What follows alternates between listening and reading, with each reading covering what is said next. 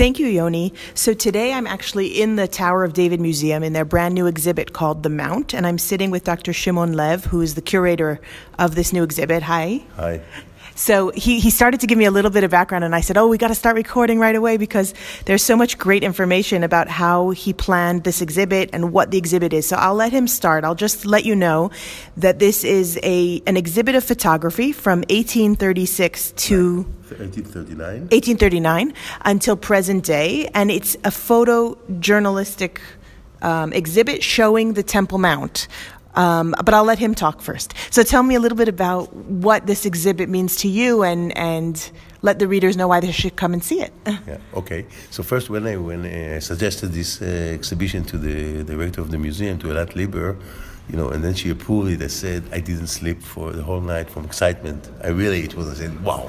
Because this is like, I cannot think about more interesting topic, sensitive, holy, religious conflicts, which you can have in Jerusalem or in the whole Middle East in a way, which has also implications broadly, like overall the world, and also, of course, in a lot of questions of identity in Israel. So, and the idea was to look about this sensitive and holy place like the Temple Mount, and we are dealing with the whole compound as full photography, how it's developed from what we can say Orientalist view during the mid-19th century, like the first photographer who photographed the Temple Mount, till what is today, let's say, the volcano of Jerusalem, which has two parallel issues, like daily life on one hand, but on the other hand, kind of volcano. Yeah, you deal with politics, you deal with religion, you deal with culture. So many different aspects of Jerusalem are involved in this exhibit.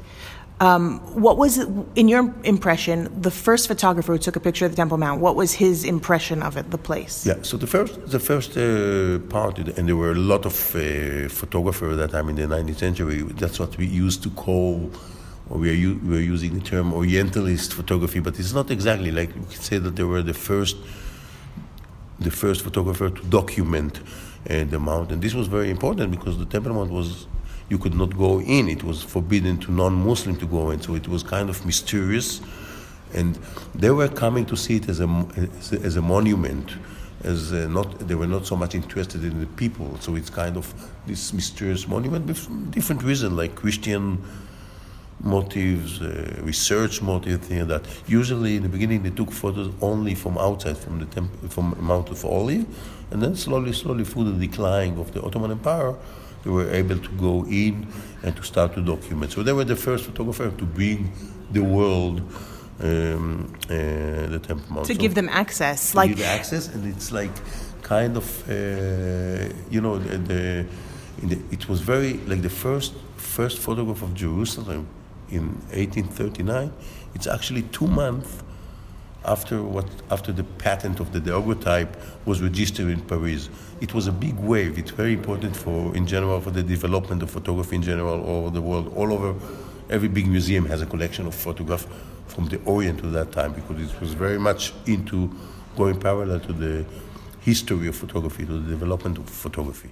So as you can hear, Dr. Shimon Lev has a strong background in photography. That's one of his passions. Would you say it's your hobby or your work, or mixes both? It's the place where I can combine two great aspects: the love of photography and academic research. And this is what I'm doing in this exhibition. And this exhibition really shows that. He was describing to me the difference between the pictures he chose to hang on the walls versus the pictures that show up on the different screens. You want to explain to the listeners? Yeah. As a curator, you have, first, it's a huge subject, so you have thousands of photographs, so of course you have to select and that it will fit your curatorship thesis. So this is very important. But for example, there is a chapter dealing with the mount as target, a different kind of attempts to blow up the mosque or planning. So I make this distinction between the things happened and things that only were planned. Like all the Jewish, what we call the Jewish underground, were just planned. I mean, there was one American soldier, a Jewish Israeli-American soldier, Alan Goodman, who went in and was firing with a gun. But the biggest, the one of the main event was the burning of the Al-Aqsa Mosque in '69 by the Christian fundamentalist Michael Dennis Rohan, and it was after the '67 war, like 2 years after that, and it was like suddenly people realized how sensitive the place is. And that picture is hanging on the wall at the exhibit. So the Jewish underground, because they were just planning and there were quite few.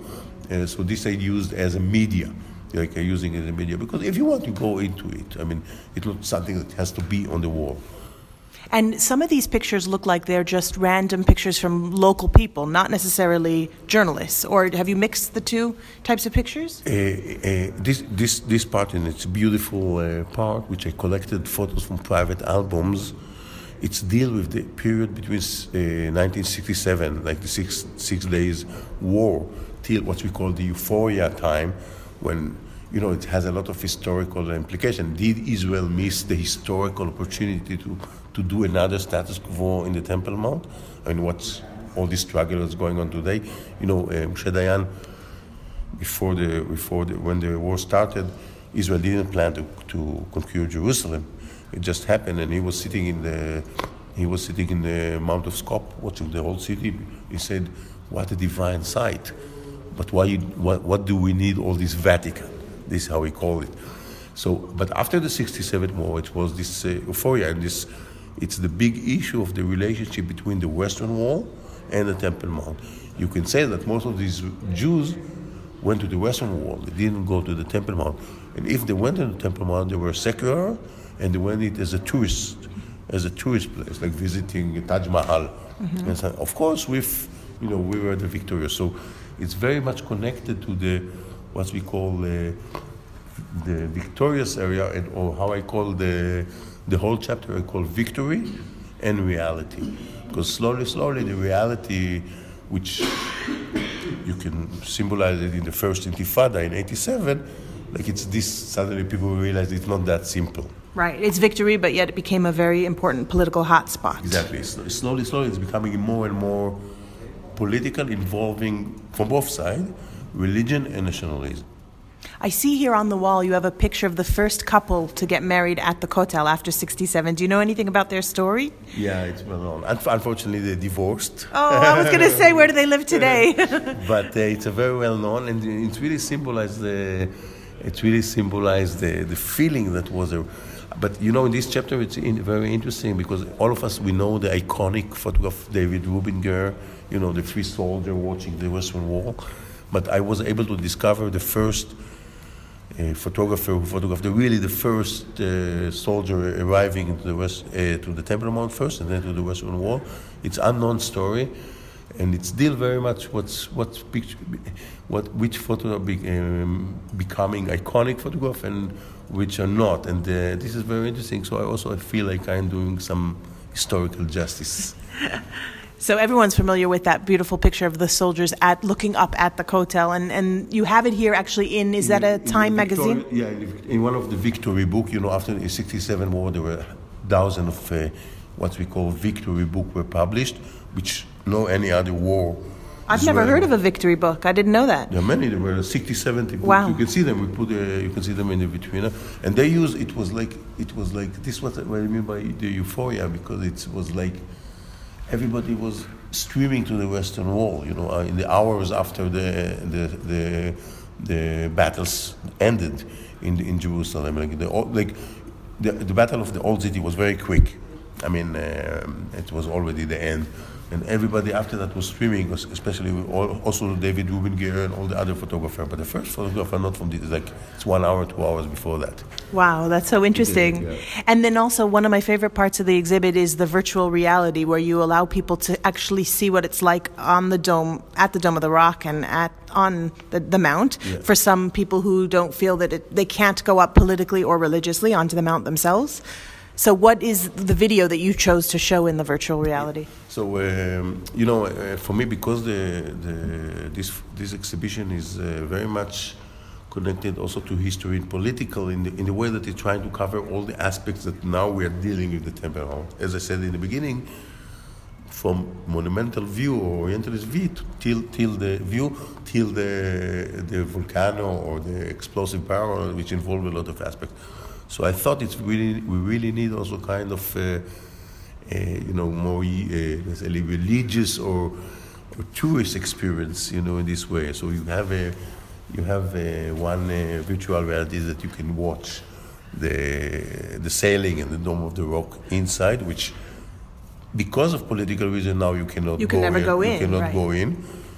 And the second thing, as you said, a lot of people don't go, especially religious people, Orthodox people don't go because, all this debate of the halakha, if you can go there or cannot go there. So it gives the opportunity to see it. And also let's say the human dimension. You can join the Ramadan prayer, like the Laylat al-Qadr, one of the biggest events during the Ramadan, which thousands of people, you can join the prayer, or you can see. So it's really giving the human experience of the place, and not only the kind of historical, political, which you need some, which still a lot of aspects that we have today. Like, as I said, you can go, you cannot go. The Jewish temple group, well, you have pictures from the Temple Institute also. Yeah, of course. I mean, it's I think, the main idea, and this I think, if I can say it, it's the achievement of this exhibition, is that it's reflecting the complex or the Temple Mount issue, which is very complex, without any whitewashing. So, like, taking a step back and look what's going on. I see my duty as a curator. I'm not putting here my personal opinion, of course, which I'm not sure I know, but it's reflecting, but without any whitewashing, we can say. Right. No, So this is an exhibit that just opened this week, and it's going to be open until October. So if you're coming out to Israel for Pesach, make sure you stop by. They're going to have lots of children's activities going on at the Tower of David. We'll list them all on Fun in Jerusalem. If you've got a specific question you want to ask the curator, Dr. Shimon, you can send him an email through Fun in Jerusalem. Just email tower@funinjerusalem.com.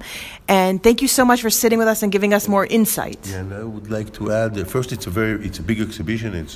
There are hundreds of photos here, and we have also a very beautiful catalog, which you can also order from the Tower of David website.